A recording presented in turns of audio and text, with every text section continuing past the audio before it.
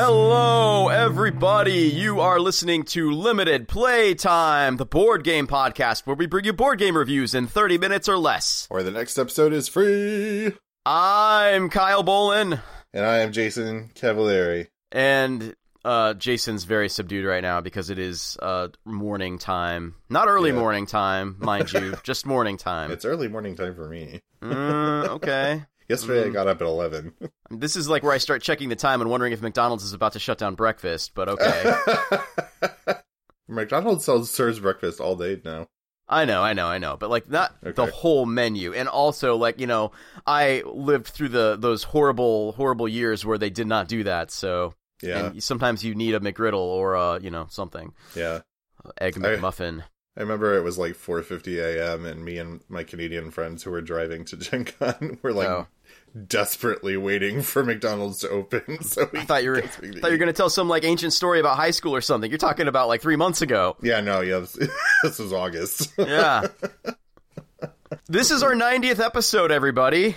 Yay! Yeah, we made it to another divisible by 10 number, so that's great. And as everyone knows, we relax our typical rule structure for this podcast, and we often do things that are not just a review of a single game, and we are doing that today. We are doing our top 10 games that were new to us in 2019. Party!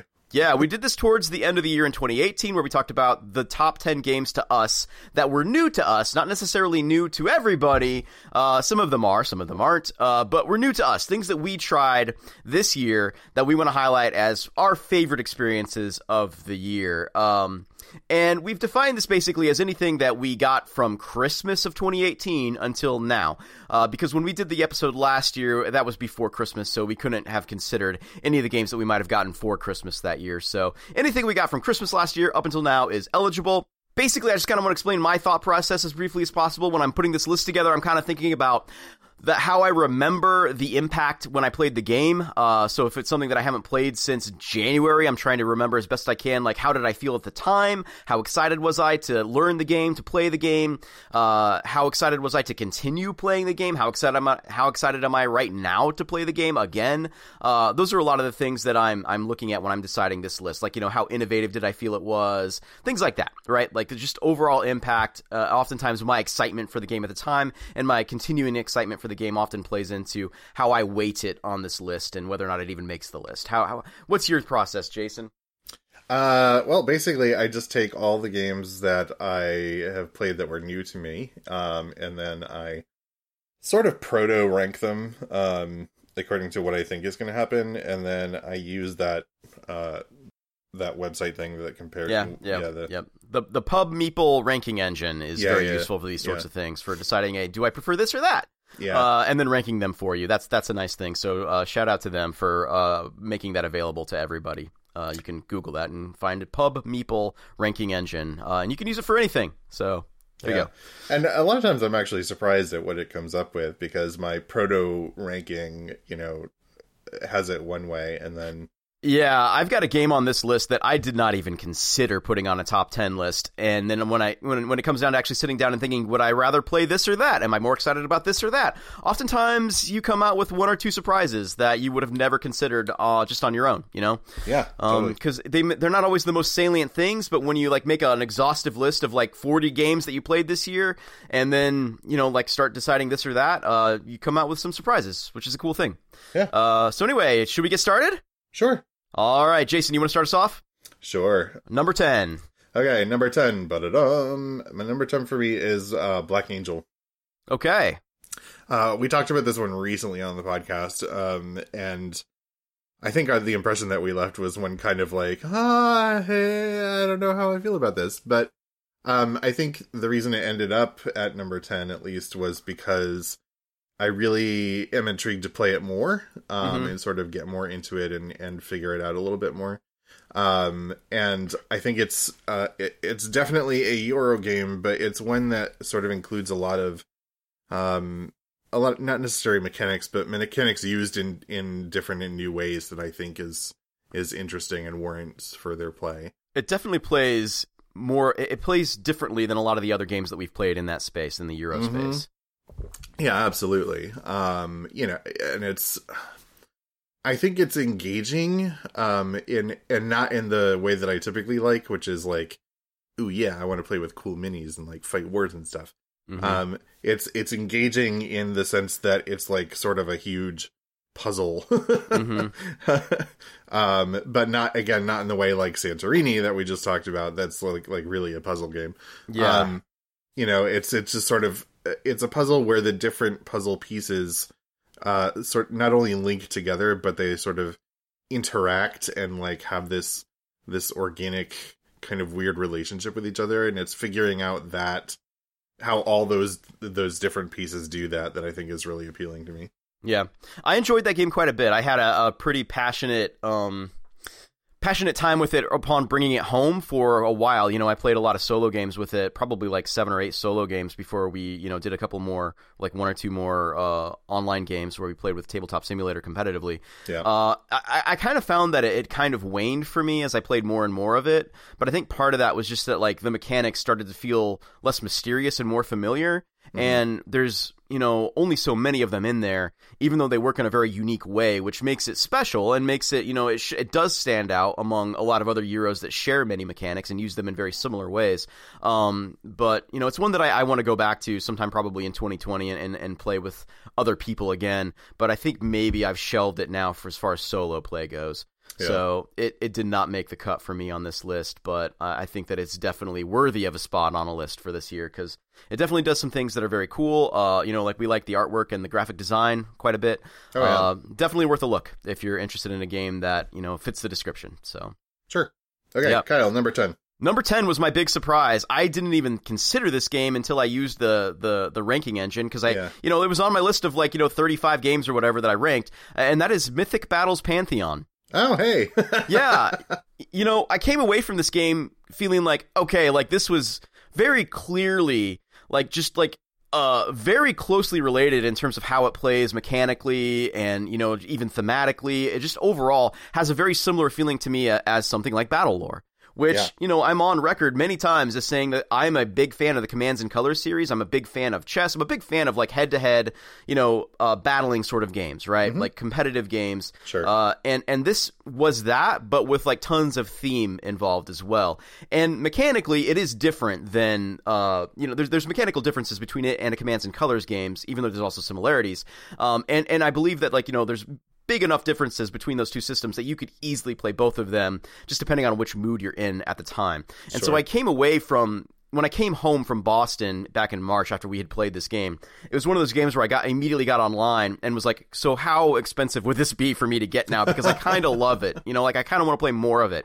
Yeah. And of course, it's, in between print runs or whatever. And so it's super expensive. And I was just like, okay, I think I'll just wait for the next version to come out, the Ragnarok version, and maybe jump in on that or something like that. But it definitely surprised me how much I enjoyed it, regardless of the fact that it kind of sputtered for me at the end in terms of the actual mechanics.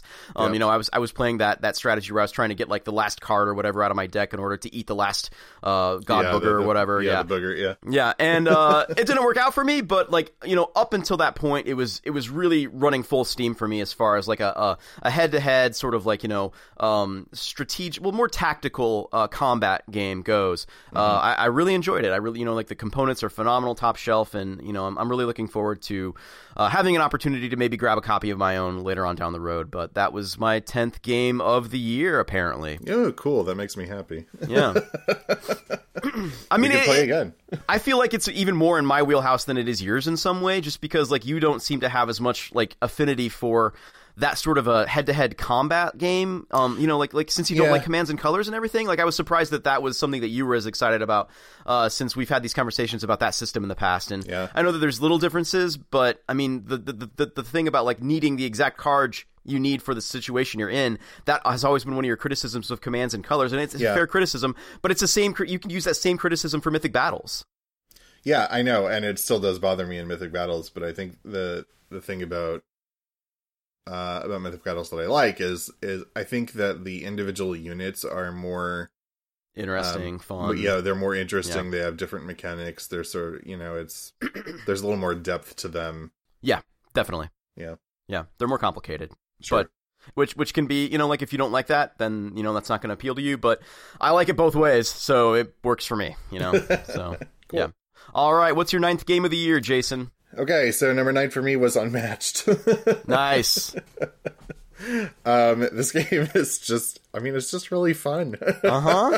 Being able to play as, like, whatever, Bigfoot, Bruce Lee, Robin Hood, basically anything, is just really kind of fun. And it's not like a huge sprawling game. I mean, it's sort of like a, it's a one-on-one, head versus, mano a mano kind of thing. So, it's a really small, sort of table presence wise, but, so it doesn't have that huge grand thing that the visual thing that I like, but I think the gameplay is intriguing enough and fun enough basically to just, really give you that sense of like, we got two dudes in a boxing match or whatever. Yeah, definitely.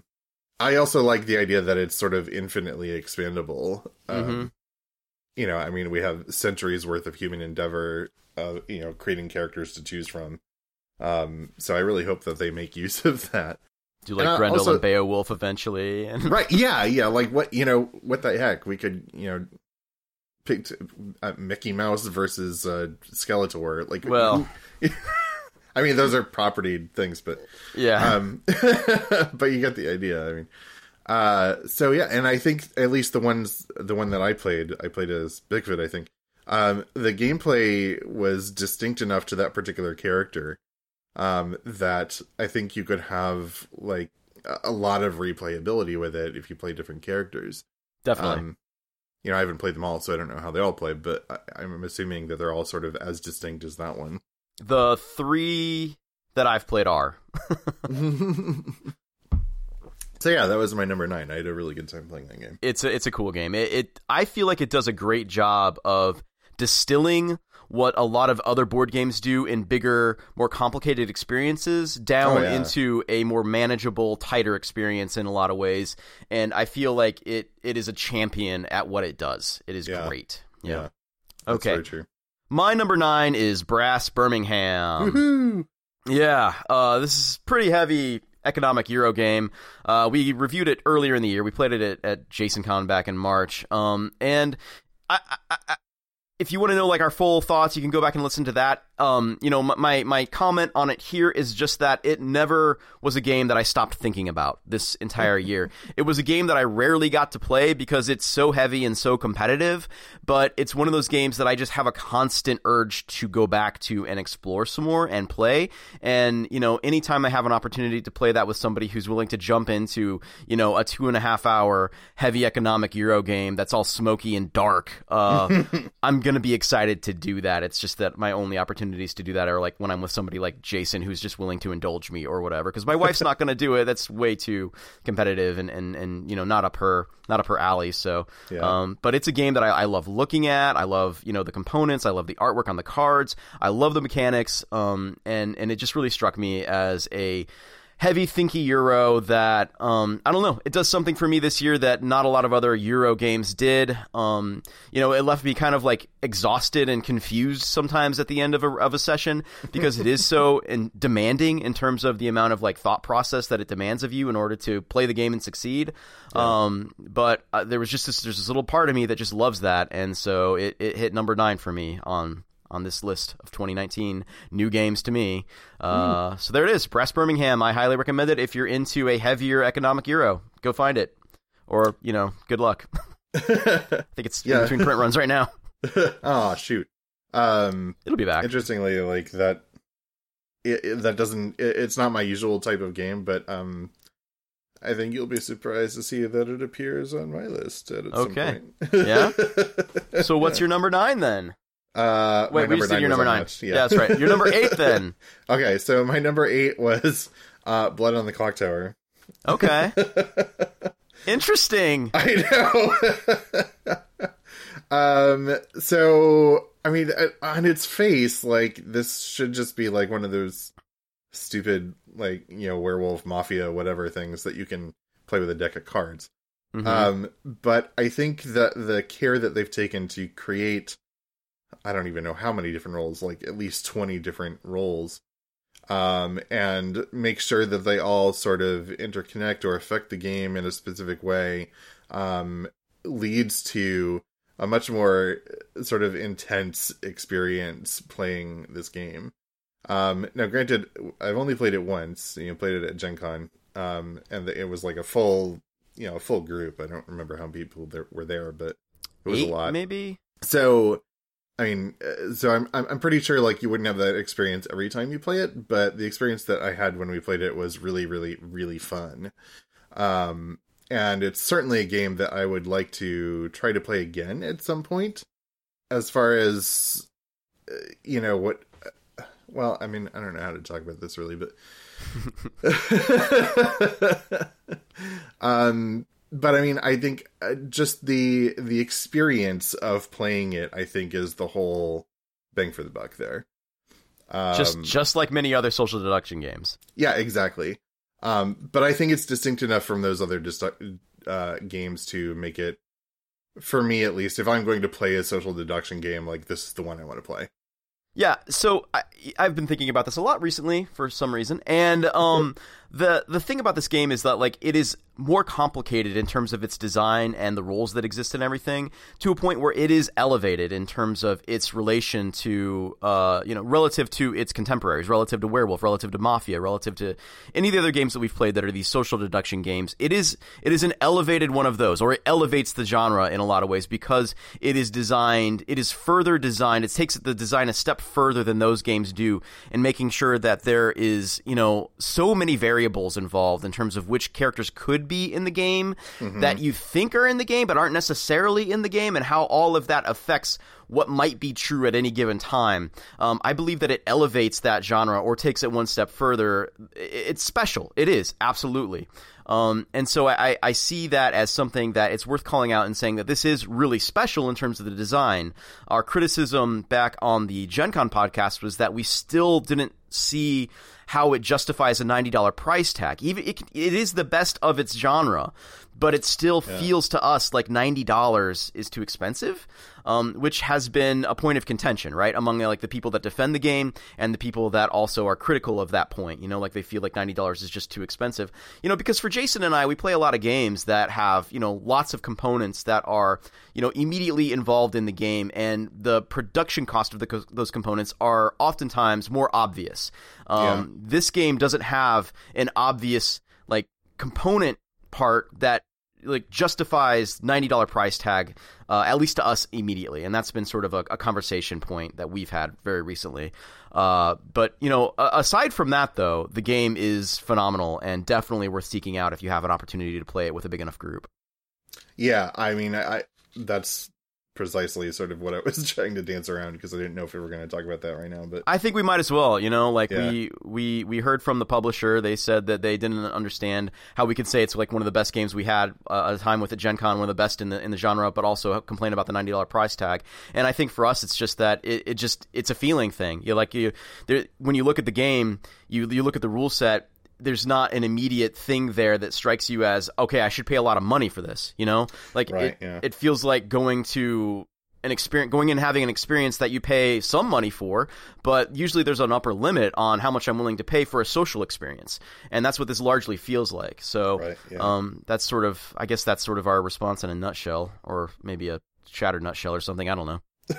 Shattered nutshell. Yeah, I don't think it was a nutshell. It was a little bit more. We were probably a little bit long-winded to call it a nutshell, but yeah. So anyway, yep. Like a coconut shell. Okay. Yes, Blood on the Clock Tower. Worth trying. As far as the cost goes, I think that you're going to have to decide whether or not that's worth it to you. I think I suggested on the last podcast that we talked about it that it would be worth having a group go in and chip in like $10-20 for or whatever, and get everybody to chip in and buy a copy if you want to have like a nice, well-produced copy that the publisher made. I still stand behind that. I think that would totally be worth it. And there's no reason why it wouldn't be worth just having like a group owned version of the game. Because you're going to need a lot of people to get together and play it anyway. So yeah, it's not like one person's going to hold on to the copy and get to use it when nobody else is around, Yeah. So that would be my suggestion for that. So number 8, on my list is Nemesis, which, there might be a little bit of a recency effect going on here because I've just got the game like 2 or 3 weeks ago.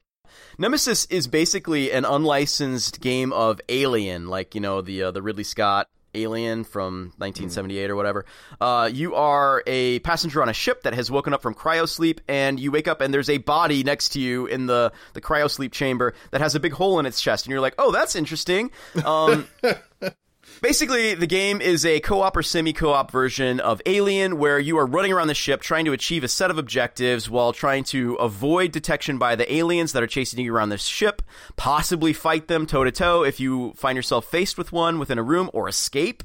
And you're trying to accomplish these objectives before the end of the game, which can occur when the ship either auto-jumps to its destination, which you may not know where it's going, or it may not go because the engines are broken and it just blows up. Like, there's a lot of, variables within this game. Like, the engines are broken or unbroken when the game starts. The ship is aimed at a destination, but you don't know exactly where it's at. You also don't know where everybody wants to go, because when you're playing this game, if you're playing the semi-co-op version, people are going to have different objectives that are sometimes counterproductive to other people's objectives. Like, I might want to take a sample of an alien to Mars, right? And you want to get back to Earth. And so we might, not know each other's objectives, but be fighting secretly over where we're trying to aim the ship at, right? Mm-hmm. And you're running around the ship, basically exploring the ship. You don't know what each room is on the ship. Like, it can be a shower where you can wash slime off of yourself if you got slimed. It could be an armory where you can rearm your weapons and so on and so on. There's probably 24 rooms in the game or something like that, potentially, because you also shuffle up the rooms and some don't get used in every game. But basically, I've played 3 games this year, 3 games that were new to me this year that in some way or another sort of emulate the experience of the Alien movies. I played Legendary Alien Encounters, which uses the Legendary system to try to emulate the actual Alien movies, and it's a fun game, but it's still Legendary, which, as you know, we've been on record as saying it's a deck builder with sort of pasted on mechanics, and the Legendary Alien game, it's a little better than that in terms of emulating the theme, but not a lot better than that in terms of emulating the theme for me. We played Anomaly, which isn't a direct, emulation of the Alien films. It doesn't directly ape that, but it is, in that wheelhouse, right? It's in the ballpark. And it's a fun game, but it's strictly competitive, and it's pretty limited in terms of the player count, which for me is a little bit of an issue because you can't play it fully co-op, and because I very rarely have a group that is exactly 4 people. My typical competitive gaming group is 5, so Anomaly still hasn't been played with that gaming group. I've had to go out of my way to find our friend Sonny played with me one time. We've played. So I haven't gotten many opportunities to get Anomaly out there. But Nemesis, I can play that fully co-op, because there's a fully co-op deck you can play with I've played that with my wife a couple times now. I've played it completely solo, which also works. And I'm really looking forward to playing it competitively. But having said, I still haven't done that. I think it's only going to reach 8 on my list, but it exceeds phenomenally at creating the tension that you experience when watching an Alien film, at creating the excitement when you finally kill one, because it feels like sort of a long shot whenever you do. It's just phenomenal. It replicates that experience better than the other 2 games that I've tried this year as far as being an Alien game, like a Fox Pictures whatever Alien game. It's phenomenal, and I was specifically looking for that for some reason this year, and I finally found it, and I'm pretty happy with it. So also, it's expensive, real expensive, but it's super well produced. It may be overpriced for what it is still. I feel like, it's $150 retail. Wow. It was one of those Kickstarters. But, if you're hard up for an Alien game, you can't do much better than this. So there it is. Awesome. And it was recently featured, I believe, on South Park. I heard that, yeah. I haven't seen it, though. I haven't watched South Park in a long time, but yeah. All right, number 7, Jason. All right, so number 7 for me was my own entry in the Commands and Colors sort of thing, which is Red Alert. Oh, man. Oh! I'm actually surprised at how high up the list this one ended up. I'm a little surprised, too, yeah. I mean, I think part of it was just because we played it that one time, and it was really fun. It is really fun. We had a lot of fun with it. We did. It might have had to do with the specific situation with the guy from was it PSC? PCS? I'm not sure. The people that produced the game, the guy that was there was really cool guy that was playing with us at Gen Con. He was a lot of fun. So we were playing, 2-on-2, and I feel like that experience, while not necessarily being the the typical experience of a Commands and Colors game. It really worked for the con, right? It really worked for the convention show where we were kind of like, working in tandem, having conversations about this, and then like, kind of like waiting with like holding your breath, rolling the dice and just waiting for that thing are we going to lose our big destroyer that's going to mean like we're just completely screwed here? And those moments were like really exciting in that game, and having somebody to be worried with or excited with really helped, I think, in that situation. Yeah. I mean, I think that's kind of why it ended up on my list, was that I've played Battle Lore, I like it just fine. I haven't played the actual like original Commands and Colors stuff, but I've played this type of game. We talked about Mythic Battles Pantheon a little bit earlier, and the mechanics are fine. But I think the thing that made this one stand out for me was the sort of the tension and expectation that was riding on almost every single decision that we had to make. A lot of the tension also was baked into the game mechanics because, like we said on the podcast where we talked about on the Gen Con podcast, previous versions of Commands and Colors that we've played did not have point values, like variable point values assigned to the units. And in this one, there was. And that meant that there was specific tension around losing specific types of units. That's true, yeah. Yeah. I mean, and plus it was just epic. Yeah, it's a big epic game. Yeah, it feels like a massive space war. Yeah, and we got to meet Richard Borg. Oh yeah, that's right. Jolly fellow. Yeah, jolly fellow. So I mean, it just made for one singular, like, really fun gaming experience, and I think that's why it sticks out in my mind. It's probably also why I would like to play it some more. Further repeated plays might move this down the list a little bit, but at the moment, it's definitely on there. They gave us some free ships when we were there to like, and I've still got them like in my little like holding area where I put like, just loose components that don't match anything in my closet. Just in case, because I don't have the game, but I haven't ruled it out. But yeah, that was a good time. Okay. My 7th is Gaia Project, the game we recently reviewed that is a follow-up to Terra Mystica. I love it for all the reasons stated there. It's sort of like Brass Birmingham, another Euro that just sort of like, I'm always kind of thinking about it in the back of my mind. I'd like to play it some more. And this one creeps up the list a little bit further because it does have an Automa deck, right? Made by Automa Factory, the same people that do solitaire versions of like... the Stonemaier games. So Scythe, I think they have one for Viticulture, right? They made a deck for Wingspan. So I've been able to play Gaia Project quite a few times. Yep, Tapestry has one. I've been able to play this game quite a few times solitaire, and it's a fun experience solitaire. The rule set for that one is a little bit more confusing for me than some of the other Automa deck solitaire games. I finally got it down, but it took a while, longer than usual. So it doesn't get the highest marks, but it gets pretty high marks. In addition to, I think, being a phenomenal competitive game that plays excellently at all player counts that I've played it at. So, like, I've loved it at 2 players. We played at 3 players with Jason and Phil and and I imagine it would probably start to slow down a little bit at 4 or 5, but at those, I guess, so not all player counts, but like at the, like 2 to 3 player count that I usually play at, I've really enjoyed it. The components are phenomenal. The artwork works for me. And it just feels like a real good evolution of what was started with Terra Mystica. I love the way they've consolidated a lot of the mechanics in ways that make them more meaningful and important. So for me, it's just sort of it's one of those home run Euros. Not necessarily the best that I've ever played, but definitely one of the best this year. Definitely one of my favorites of all time. If I was going to do like a top 50, I think it'd be there. But yeah, I definitely enjoy it, and I'm looking forward to going back at least a few more times. At least like 2 more times this year. I've got it on my 10 by 10 board this year, so I've got to go back. I'm obligated. But I definitely enjoy it every time I go back and mess with it. It's every different race works a little bit differently and feels like a little bit its own little puzzle. So that's my number 7. Yay! Number 6, Jason. Okay, so number 6 for me is Everdell. Oh, okay. I haven't played this, so I can't even weigh in on this one. You're gonna have to tell me all about it. So Everdell is so it's sort of like Root, I guess, in its sort of conceit, in that you're sort of different. You're an animal.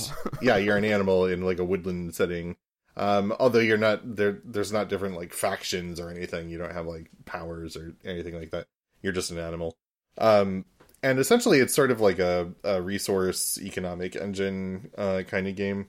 But the way that it works is really kind of intriguing to me. There's a lot of sort of what Kyle calls what do you call those games?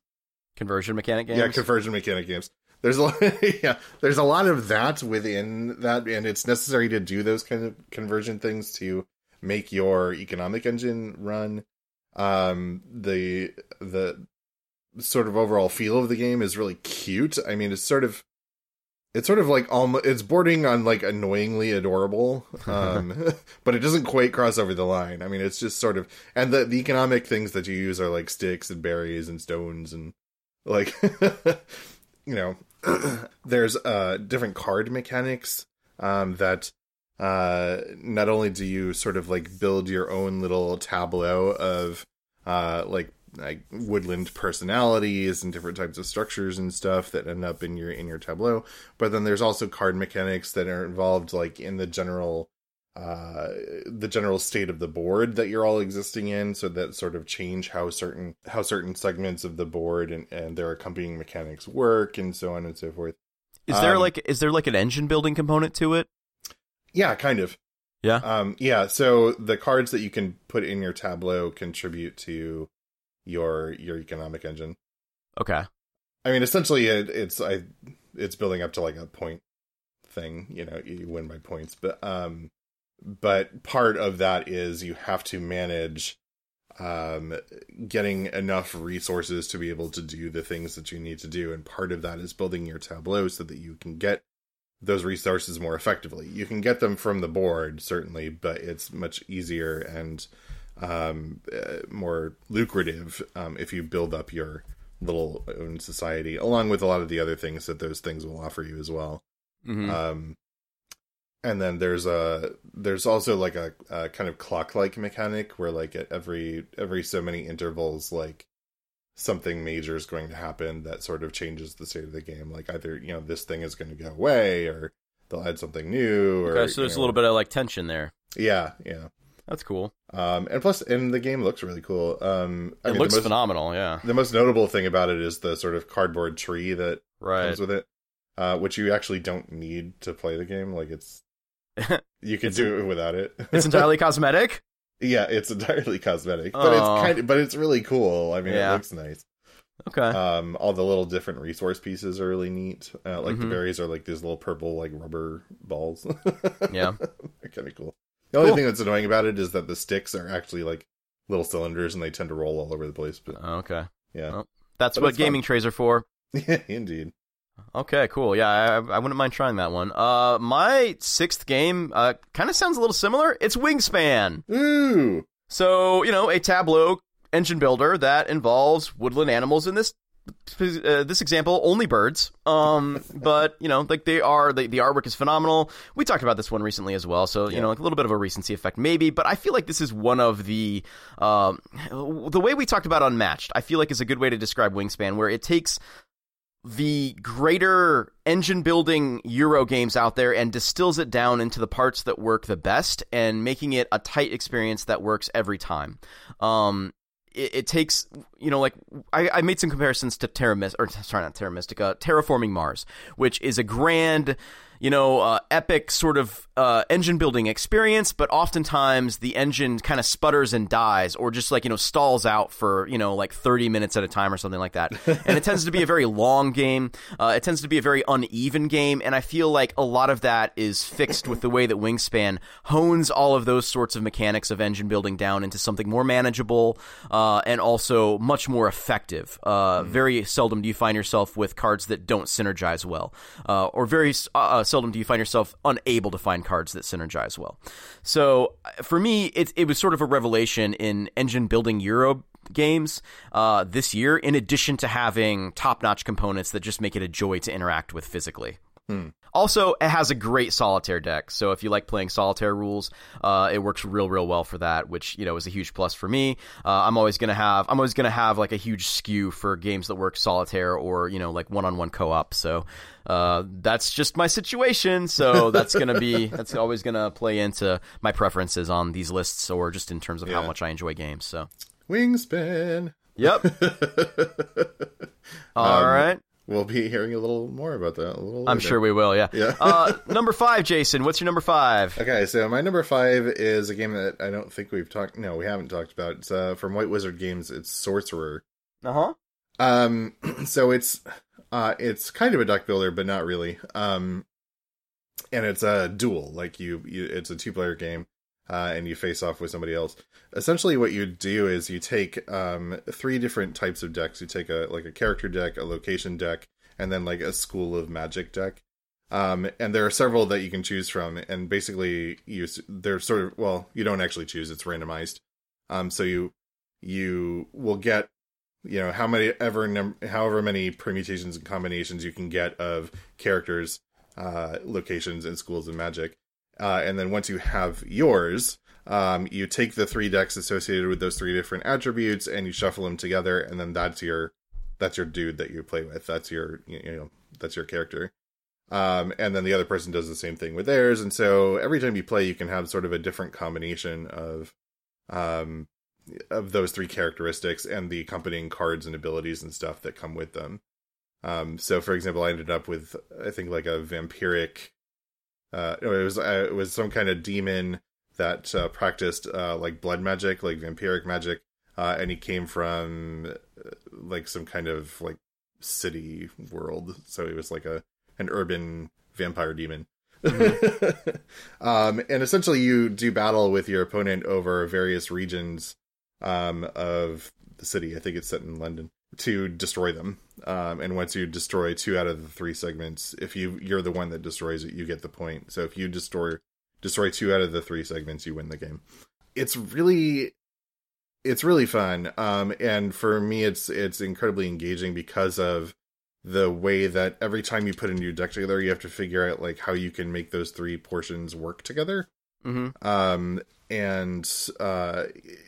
And then also how effectively they can be used against your opponent's accompanying deck of 3 situations there.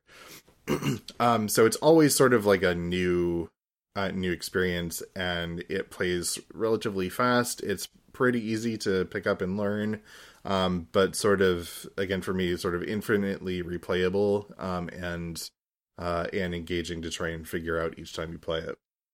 It appeals to the Magic the Gathering player inside of you too, I'm sure. Yeah, bit, sort right? of. Yeah, except you don't really have, like in MTG, you build your deck from the ground up. Sure. But like, there's I'm sure, like, like it's kind of like tugging on those strings a little bit inside of you that resonate with those types of games. So definitely.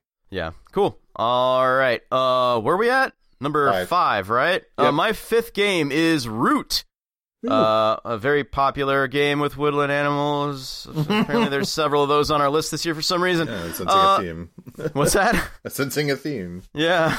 Root is another one of those games that it had a lot of hype behind it, and it was one of those games, like Wingspan, that lived up to the hype for me. We've played it competitively several times, and it's always a super tight experience with like really interesting ways in which the asymmetrical factions work together, and in some ways oftentimes like affect each other in like not necessarily a symbiotic way, but definitely like an organic way. Like it feels like there's an ecosystem on the board, and in some ways the different factions emulate that, and that's always very fascinating to me. I love playing with the Riverfolk expansion because I think the otters add so much to the game, and I would highly recommend getting that if you can in order to play the game competitively. I think that the otters for me are like so integral to like enjoying the game to its fullest that I almost recommend waiting to play the game until you can play with the otters involved. Obviously, not obviously, but I mean, like, I also, in addition to that, I think that you need to know that they probably need to be played in like at least a 3-player game. You wouldn't want to play like a 2-player game of otters versus somebody else, because they are almost like, in some ways, like a third party to any other 2 parties that would be warring in some ways, because you can hire them as mercenaries or ferry you up the river or whatever, but they're also very interesting to play in their own right, competitively. So that's been fascinating. In addition to that, it comes with I guess the River Folk expansion comes with an Automa character. So I have played solo some. There's a new expansion coming out soon, and I have purchased the extra Automa decks or boards from that, so I'm going to be playing some more solo at some point in 2020, so maybe we'll report back on that later. But Root for me has lived up to all the hype and expectations for an asymmetrical war game that is accessible, fun, and doesn't take all day to play, although it's not a short game by any means. It probably is going to take you like at least 3 hours to play through like, a 4 or 5 player game. But it's worth it. Every time I've played it, I've had a great time. I love me some otters. Yeah, those otters are great. All right. Moving on to number 4. All right, so number 4 for me was Brass Birmingham. Cool. That's a good game. I like that game. It is a good game. And probably for the same reason that you talked about, is that like I keep thinking about it. Yeah, there's something about it where it just gets in your brain and you're like, there's not a lot else like that I've played. Just right. Period. And so I always, there's this part of me that wants to go back and play more of it. I just don't have anybody to play with, Jason. I'm sorry, Kyle. Yeah, I mean, we played it once, and granted, we kind of played it a little wrong, or at least not wrong, but we... I think there was one mistake that got made, and that affected the game in a way, but it didn't derail the experience or anything like that. Yeah. There was something about the counting of the cards. Yeah. You kept messing up. But in any event, like, it was really... I don't know. Here's the thing. I don't really like train games. And it's not a train game, but it has train game-like kind of stuff attached to it. And I'm sort of, hit or miss on Euros. Some of them I really like, and most of the time I'm kind of like, meh, okay. But despite that fact, like, this game really kind of got under my skin. Like, it was kind of fun. It was fun to play, which is weird for me to say about a Euro game. Usually I'll enjoy, like, the intellectual challenge or whatever else, but I usually don't say they're fun. This one's fun. It's really good. Yeah, I like the sort of, I like how the money stuff works, and I like the building and connecting of the different, the different nodes, and trying to, like, how you need to get stuff to ship and all this other kind of stuff. I don't know, it really just sort of got to me, and I'd love to play more of it. There's really big payoffs for what you're doing in the game in ways that often surprise you. Like when you realize, oh gosh, I just sold this thing and now my income moves up that far and I've got this many victory points from it. And then there's times where you're like, oh crap, I can't pay for something this turn, so now I'm going in the hole and I'm losing income and stuff like the way that it all works. In a economic system or whatever, right? Like the way that everything affects everything in that game is really interesting. Oftentimes can be very punishing, but in ways that's really interesting. And also when it works for you and you're getting benefits out of that, whether that's victory points or additional income or money, that's really like that just hits those dopamine, like receptors, like instantly. And it's really fascinating to try to puzzle out what the best path is for you economically, and it can be a completely different path than the way that your opponent is taking. Even though you're both going to have similar needs, like when it comes time, when in terms of like needing the coal or the iron or, like the common resources in the game. But, like being able to strategically place a coal mine somewhere where now your opponent has to take coal from you, which... When I first saw that, I was like, that's bad. I don't want you taking my coal, but I do want you taking my coal because when you use up all my coal, I get to flip that thing over and I get a bunch of points for it. Right. So you're helping, you're always benefiting from something in that game. Like it's just this constant sort of like, motion forwards in terms of, like increasing your economic empire and constantly getting like more and more from it. I don't know. Like I really like the way that game just sort of like, plows ahead at this pace that makes you feel like there's just this like massive industrial growth, just like there actually was back in the, like the canal and rail ages of the industrial era and everything like that. Like it does a great job of emulating that with very like typically dry Euro mechanics. Yeah, it warms the cockles of my cold, dead capitalist heart. It just looks like it's smeared with coal on the board if you play with the dark side, and I just love it. Like, it looks like a Dickens novel. It's great. It does. It really does, yeah. Yeah. It's pretty good. All right, my fourth game of 2019 is Unmatched. Woohoo! we are in the final stretch of the list, which for me turns out to be the thematic corridor of my list. Unmatched, as we said before, does a great job of distilling all that stuff down, yada, yada, yada. In addition to the things that Jason and I already talked about, it looks phenomenal. The card artwork is top-notch. It is unique. It is beautiful. It is worth looking at. And in addition to that, the minis, while there are very few of them, because you only get one mini per faction or whatever, character, they're highly produced, highly detailed, and they come with an ink wash on them, which makes the detail pop phenomenally. You can throw this game in a backpack, take it wherever you want. It's very portable, plays very quickly, plays with a very small table footprint. It is ideal for a shorter, competitive head-to-head game. Can't give it enough props. I love it. Number 4, Unmatched. Number 3, Jason. Number three for me is Wingspan. Hey! Again, shocking to me because this is not the kind of game that I would go for. We're in Jason's Euro corridor. I know, exactly. Although I think it'll end after this one. But Okay. But I do have actually quite a few. I have 3 Euros on the list. Mm-hmm. Well, actually 4 if you count Everdell. So, Wingspan, I mean, it's... Okay, a couple things. I don't like birds very much. They're fine, but, whatever. They're not that exciting to me. And again, Euros really kind of hit or miss with me. But this game just sort of works. How you create your different bird habitats, and then, how the different birds then also contribute to, the stuff that you need to get more birds and create more habitats and get them in the proper nests and all this kind of stuff. It's just sort of weirdly engaging for me.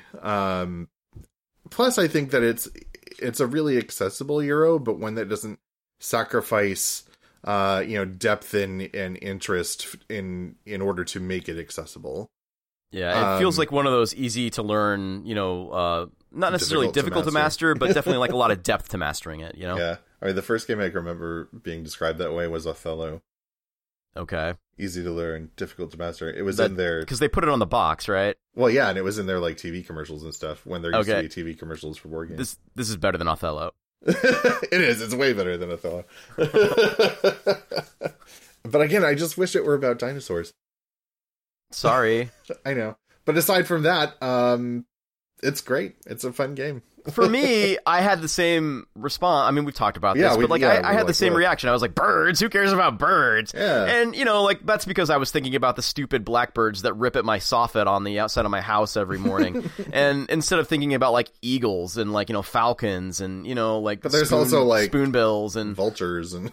Well, yeah, but I mean, there's a lot of birds in there that I'm like, oh, wow, I really like this bird. This bird's cool. Like, when I started playing Wingspan, I was surprised at how excited I got at, a lot of the bird cards in there. Not to mention, for every bird in there, the artwork is just phenomenal. So that's true, yeah. Even if you don't care for birds, they're beautiful birds to look at in this game. Beautiful Pretty artwork, bird. Beautiful representation. So, yep, it's great. It lives up to the hype in every way. And exceeds it, I think. In every way. Yes. All right. Moving on with the my thematic corridor. Number 3 is Aeon's End. I believe this is a game that we've talked about. So we talked about it the previous Gen Con 2018. We tried it out. And we were sort of we didn't exactly know how we felt about it after one play. Now, since then, my wife and I have played every version of Aeon's End. We went all in on this game this year. Not all at once, but it was one of those things where we played through all the content in one box, and it's like, oh, there's another box. So we went and bought, Aeon's End War Eternal, and then we bought Aeon's End Legendary or whatever. Not Legendary, Legacy. And then we've since bought the one that came out in Gen Con, which I forget the name of off the top of my head. But every single one of them kind of builds on the mechanics of the previous one and adds a little bit of meaningful but not overwhelming mechanics. So every one of those is worth getting. I think I mentioned on one of the previous episodes that I feel like War Eternal is actually a really good starting place where you've got slightly more complicated mechanics than the base game, but not to an overwhelming extent. But Aeon's End is the deck builder that convinced me deck building is not necessarily a bad thing and can be, in fact, a great thing. Because it's a deck builder, but it's a co-op deck builder where you're fighting different nemeses, which are these sort of big bosses. And I believe I described it in one of the previous podcasts as essentially being WoW Raid Battle, the card game, right? Where every boss has its own very specific deck mechanics and sometimes non-deck mechanics as well that work completely differently than the next boss that you're going to fight. They rank them in terms of complexity and difficulty, so you can start like smaller and work your way upwards. And every character you're playing as has their own strengths and weaknesses. You can select random cards to like, choose as the market that you're building decks from. You can choose the exact ones you think might help you take down a very difficult nemesis that you're fighting. And the way that you build out your character's power, the way that you like sort of open breaches, which allows you to like cast more spells at a time, make the spells more powerful. There's just so much depth to this game. And also the theme just bleeds through phenomenally with the way that the cards work, the way that they're named. It does an excellent job of evoking the theme that it is trying to evoke through the card mechanics, through the character mechanics, and definitely through the nemesis mechanics. It is the best deck builder I've ever played. By far. Wow. And I will stay on record for that for at least a while. I highly recommend it if you're looking for a co-op or a deck builder. And if you're looking for both, then this is a no-brainer. You should be out there buying it right now. Also, it is not that expensive. You can often find the base game or War Eternal, like pretty deep on sale. Like I'm thinking like $25 or so, $25-$30. And even if you pay full price, it's definitely worth it.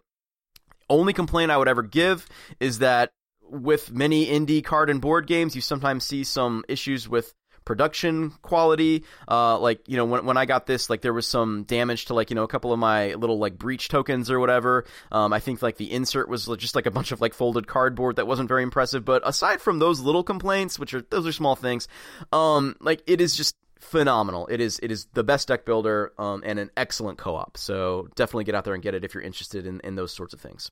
Ooh, high praise for Aeon's End.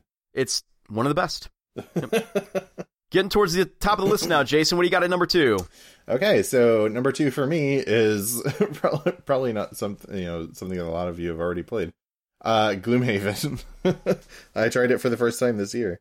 Feels so weird to be hearing that on the new in 2019 I list. I know. Yeah. I'm sort of behind the times on this one, but I needed to find like people to play with. Mm-hmm. Yeah. So anyway, so I played it basically by myself. No, I think I played with Dave. Anyway, I played it when we reviewed it for the podcast, and then since then I actually have a dedicated group of people that we get together once a month and play a couple scenarios, and I'm enjoying it more and more. Mm-hmm. I can see that it might get a little tedious, depending on how long this goes on. It's a long game. But at the moment, I'm really enjoying it. I'm really enjoying building my character out. I'm really enjoying, how much we sort of have to work as a team instead of a bunch of individuals. But at the same time, like being forbidden to communicate in specifics. Like you can't say like how much damage you can do or how much I can heal you for it, but you can say like, I can heal you or, something like that. So it's sort of, there's a little bit of mystery involved in that, but you really do have to sort of, think about yourselves as a unit. Because as, players drop out or become exhausted or whatever, it becomes that much harder to accomplish what you need to accomplish. The combat system is really great. It's just a win. And plus it's like a, fantasy dungeon crawler thing, which is my bread and butter. The combat is all represented through card mechanics, and the cards that you have in hand diminish over time to represent the exhaustion of your character as they're like working their way through a dungeon. And for me, that has kind of ruined a lot of other dungeon crawlers. Like I think that's part of the problem I had when we played Imperial Assault recently, is you're just moving and rolling dice. And for me, that just feels so shallow now because I've been playing Gloomhaven for so long that having these, different abilities that you're choosing from every turn is different for you in Gloomhaven, Like you're never going to do the same action 2 times in a row. And for me, that creates just such a dynamic experience that it just keeps me engaged throughout the entire game in a way that the older sort of way of doing dungeon crawlers where you just have this many dice you roll when you attack and you do that almost every turn just feels boring now. So in some ways it's ruined the dungeon crawler for me because it has evolved the dungeon crawler in such a profound way that it's almost the only game that I can play in that genre now unless they come up with other things that evolve the way that dice mechanics work, which maybe we'll get to on my number 1 spot. So we'll get there. But also, I briefly have to give a shout out to the app Gloomhaven Helper. So normally, if you play this game with just the stuff in the box, like maintaining, there's a lot of bookkeeping involved with, tracking everybody's health and then all the monsters and their abilities and, pulling cards for them and blah, blah, blah, blah, figuring out initiative. Gloomhaven Helper does this all like in an instant. It keeps track of all the monster stuff for you. And, you can apply conditions and remove or add health and in like the click of a button or the touch of an iPad or something. So if you want to streamline your Gloomhaven experience, try out Gloomhaven Helper. Yeah. I would also add that if you hate apps like I do, the components that come in the game do a better job of allowing you to organize a lot of that stuff that could be that is still super unwieldy, better than a lot of other games do. Like when you have like like Skeleton 1, there's a spot for Skeleton 1 on the Skeleton 1, character sheet to keep track of its damage and status effects and things like that. So, unlike a lot of other games which are just like, just lay it on the board or whatever, like it at least gives you a spot, like within the base game. So it does a little bit better job than previous games, but if you find that unwieldy, then I could see like going to the app. I just can't stand having to access apps while I'm playing games. It's just one of my pet peeves, so. But yeah, just wanted to add that in there too. And also, yeah, Gloomhaven's good. It remains good. We still approve. So we played a lot of it this year and continue to. So I think we're in our 3rd year of Gloomhaven. So oh my goodness, how far are you through the? Oh, I don't know. We're like maybe like 30 scenarios in or something like that, maybe more. Wow. We've done a lot of like replaying to like boost certain characters and things like that. So do you do any of this? Do you do the side ones? Side quests? Yeah. Or the random quests? Well, either, because you could do random dungeons, which we've never done. And we don't do that. Yeah, no, the side quests. Yeah, we do all the side quests. Oh, okay. We do everything that's available to us. We haven't done any of the side quests yet. We've just been doing the story. Anytime we get the impression that there's a side quest scenario or like a branched path that we're going to follow, we always exhaust those before we go on like the critical path or what feels like the critical path. Okay. Which oftentimes we've been surprised and been like, oh, so this wasn't the critical path, or there was more than one critical path.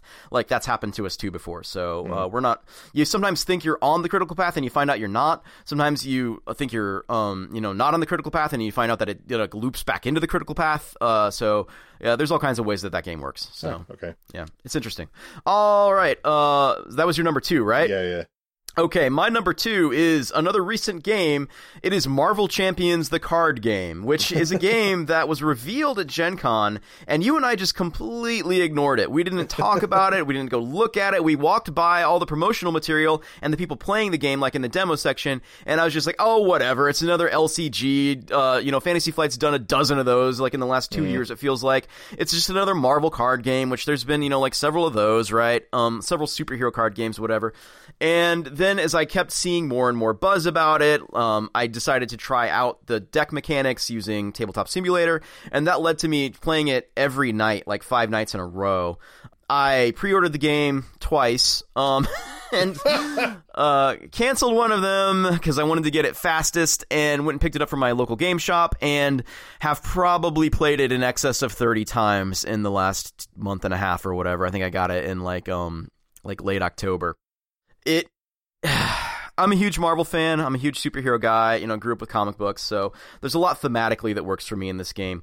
And there's a lot of stuff that's abstracted within the game, like, what the villain is doing. Like, they all have these schemes they're trying to carry out, and that's abstracted to, the nth degree. But still, each hero plays mechanically differently than the other heroes. Each hero's deck is built from, like, a 15-card deck of their specific cards, as well as a certain number of cards you can basically, like, construct from what's called like general cards or whatever that can be used for anybody, and then each hero can choose an aspect, and there's 4 of those. It works similarly to Arkham Horror, where you've got like 4 different types of investigators essentially, and when you construct your investigator, you can choose from one of those 4 types of like like investigative or magic or whatever, right? Like fighting ability, whatever. I don't know what they're called, but they have that essentially in Marvel, where they've got like justice and protection and leadership, things like that. And so you pick a number of cards from that, you construct your deck, and then you go after the big bad, who has like a number of different like levels of a scheme they go through, which affects the game mechanics. And ultimately, it just does a great job of creating a very epic experience in a compact package that is maybe a little expensive. Like, it runs $60 MSRP, but as some people have actually done the math and said that it actually, like, per card, you're getting, like, sort of a decent deal for a Fantasy Flight LCG, that it's actually a better value per card than the base game of Arkham Horror was, even with it being at $40, because there's more cards in this game, which makes me feel a little better. But when I came home after paying $60 and I was like, okay, I've got 5 heroes to play and 3 bad guys, that makes me feel a little weird about the price. But I've played it so much now. I love playing it. We've played it co-op. I've played it solo. It works perfectly both ways. If you're interested in a thematic superhero game, this is not one that you should miss. You should definitely check it out. I don't know that you should necessarily go out and pay full price for it if you're a little on the fence, but if this thing sounds exciting to you, I would just get it as fast as I could, because I think that it's a phenomenal step forward for the LCG format. And it works phenomenally at emulating what it feels like to be Spider-Man as far as you can get through card play, right? Or Iron Man or whatever. Like, it makes you feel like you're in a very specific situation. So when I'm playing Iron Man, like, he has a mechanic where you can like search your deck for like parts of his armor, and you're basically spending the whole game like scrambling to get your armor on, and you feel very vulnerable until you do, and then you just feel like a powerhouse, and it's just amazing. It's just cool, like, sort of arc you go through emotionally while playing that game. So and every hero has their own thing. It's really cool. I'm gonna bring at least a couple of the heroes with me. I might bring the whole box if I can consolidate it down into something packable, but that's coming with me to Boston in a couple weeks, so you're going to play it with me, and maybe we'll do a full episode on it, because I think it's definitely worth checking out. Okay, awesome. Looking forward to it. All right, Jason. Number 1, the best game of 2019, according to Jason. Okay, so my number 1 is Root. Hey, wow. Hey. That's really high. It is. I was thoroughly charmed by this game. Did you buy it yet? No, I've sort of been holding off. But, should I bring it? I mean, sure, if you want. It's your number 1 game. You're just sure? I mean, we have so many games to play. I know. But I mean, like, we're already excited about playing Twilight Imperium, and, like, if you're really excited about playing Root, maybe I should bring it. Maybe. Well, maybe I'll buy it between now and then, if I can find it. Okay. And if not, I'll let you know, and you can bring it. Okay. But anyway, yeah, so, like, as I was saying, like, I was absolutely charmed by this game. It's like it's like woodland critters, like cute woodland critters, in this, like, fight to the death for control over the woodland kingdom, planning coups and guerrilla attacks. I know, and it's like, it's such a strange combination of things. But not only, like, is the setup, like, weird and interesting, but the different factions, like, are all so coherently envisioned, and the mechanics that they use interact so well with each other within factions, and then also can really effectively be used against the other factions, that it's just it all comes together in, like, this very nice but also brutal package. And it's just really cute and deadly. It should be played by everybody. I think everybody should try to play Root at some point. It feels to me like one of the new sort of like, put it on a pedestal. This is one of the examples of what board games can do, and if you're going to try to, like, explain why board games are so special in terms of, like, a hobby, it's one of those games that could be used as an example of wargaming, as one of those, right? Yeah, for sure. Yeah. And calling it wargaming also feels like a little off, because it's not a true war game. Yeah, it's there's no, like, hexes and shits and stuff. But you're definitely warring. Right, yeah, a conflict-driven game. Right, yeah. And everybody starts off from, like, such a different position. Yeah. Cats have full control of the forest. Right. The birds are, like, like, it's down in the other opposite corner, just in that one spot, like, it's, yeah. Like, I think the Woodland Alliance doesn't even have a presence on the board when they start. Yeah, I don't think so. I don't remember anyway, but, But yeah, I mean, it's just it makes me want to play again. It makes me want to play like all the different factions. Mm-hmm. Yeah, it's worth doing. It's a great game. Indeed, it is. Yes. All right. My number one game of 2019 that was new to me is. Are you done with Root? By the way. Yeah. Well, I mean, I'll never be done with Root, but I meant your comments, but yeah, no. I mean, we've talked about it before. My number one game of 2019 is Street Masters by Blacklist Games. This is a game that I grabbed at Gen Con. I didn't think it was even going to be available there. I had been doing some searching to find out if I could get a copy because it was a Kickstarted game that I missed out on. Didn't even know it existed. And then when I found out there was a game that uses the mechanics of Sentinels of the Multiverse while adding actual boards and figures and dice, and is basically thematically a recreation sort of like Street Fighter games, like Street Fighter, Tekken, like those like 1990s like sort of like fighting games. Like it uses characters that are all sort of amalgamations of those types of characters. It just like struck me thematically in a way that was really resonant. Like I loved those games. I still love those games. I'm not like a pro at them or anything like that, but like I have a lot of love for Street Fighter. I have a lot of love for Mortal Kombat.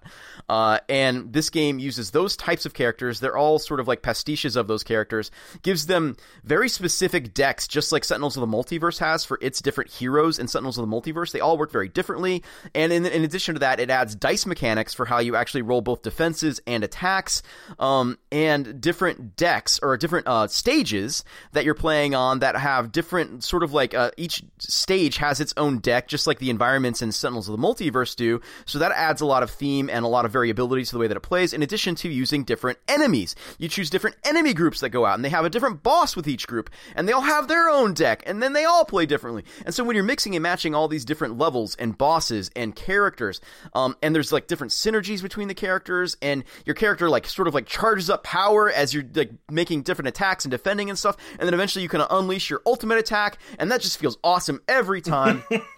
Every character just feels super unique, has really fun deck mechanics that work both really well, both with just the deck playing and the dice. This just hit every cylinder for me and just surprised me at how just sort of like obsessed I was with playing it when I brought it home. It comes with light campaign style play that has like some, like some light upgrades you can get with your characters. But even if you read the rule book, so like there's like upgraded versions of different attacks and abilities on the cards and stuff that you can add in like as you power up your character through the campaign. But even in the rule book, they're like, hey, if you just want to add all these cards in and play in what we call like, EX alpha mode or whatever, you can just do that. Like they're just giving you the blessing to just do whatever essentially with this game. And I love that. I love that this game is just completely 100% about decent mechanics supporting a really awesome theme and a very fun experience. For me, it hit every cylinder. It hit the mechanics work beautifully. The variability works beautifully. And the theme just works for me personally extremely well. So Street Masters for me has became a little bit of an obsession for a while. And while I've definitely obsessed over Marvel Champions, the card game as well, I feel like Street Masters edges it out just a little bit because of the variability that you can have there. A little bit more longevity with like a little bit more characters, more levels to explore, more villains to fight. And then in addition to that, you've got the component of the board and the actual figures and positioning and everything matters in this game. So I feel like while Street Masters and Marvel Champions are sort of similar in terms of being co-op / solo experiences that work very thematically with my interests, Street Masters edges it out a little bit just because of those additional things. So for me, that is my favorite game of the year, hands down. I highly recommend it. The Sadler brothers that designed it also recently kickstarted a couple of the games, Ultra Quest, which is sort of like a pastiche of Hero Quest in some ways and some other fantasy games. And then even more recently, they did their own superhero game. So, if you're interested in that, those are out there. Go look for them. So I had a feeling that this would be that's somewhere near the top of your list. It's really fun. It's really fun. So yeah, that is our favorite games. Those are our favorite games of 2019. Highly recommend trying those out. They might be decent purchases if you're listening to this before Christmas or Hanukkah or whatever, and you'd like to get some purchases, some presents for somebody. If those sound like good matches for the people you're purchasing for, then, those are our recommendations. Yeah, totally. Yeah. Any one of them. Absolutely. Yeah, any one of the games on this list is phenomenal, so definitely. Pure gold. All right. Jason, I'm going to be out in Boston in a week and a half, and we're going to be doing a bunch of gaming. Are we taking a week off between now and then? Sure. Sure. So we're going to take next Sunday off, and then we'll be back the following Sunday with something, okay? Because I will be out in Boston, and we'll be recording in person, I think. So we'll either be talking about one of the games that we're going to play while I'm out there, and we've also got a couple of the games on the list that we could do. We could record in between now and then if we have to get it out, and then maybe do the sort of like, in-person recording a week later. But so I think we're either going to have something that we're going to be playing out there, or we're going to be talking about the Sherlock Files. 'Cause there's not a lot else left on our list right now, and Sherlock Files and Munchkin is about it. So, Munchkin. Yeah, I put it on the list. All right. It's possible. We'll see. Is possible. So hopefully this extra long episode tides you over for an extra week, because we're going to take one off, and we'll see you in 2 weeks when I am out in Boston. Yeah. All right. Thanks for listening, everybody. Happy we're not there yet. Not yet. Hope you had a happy Thanksgiving. Yeah, there we go. Okay. All right. Thanks for listening, everybody. We'll see you in 2 weeks. Later. Bye.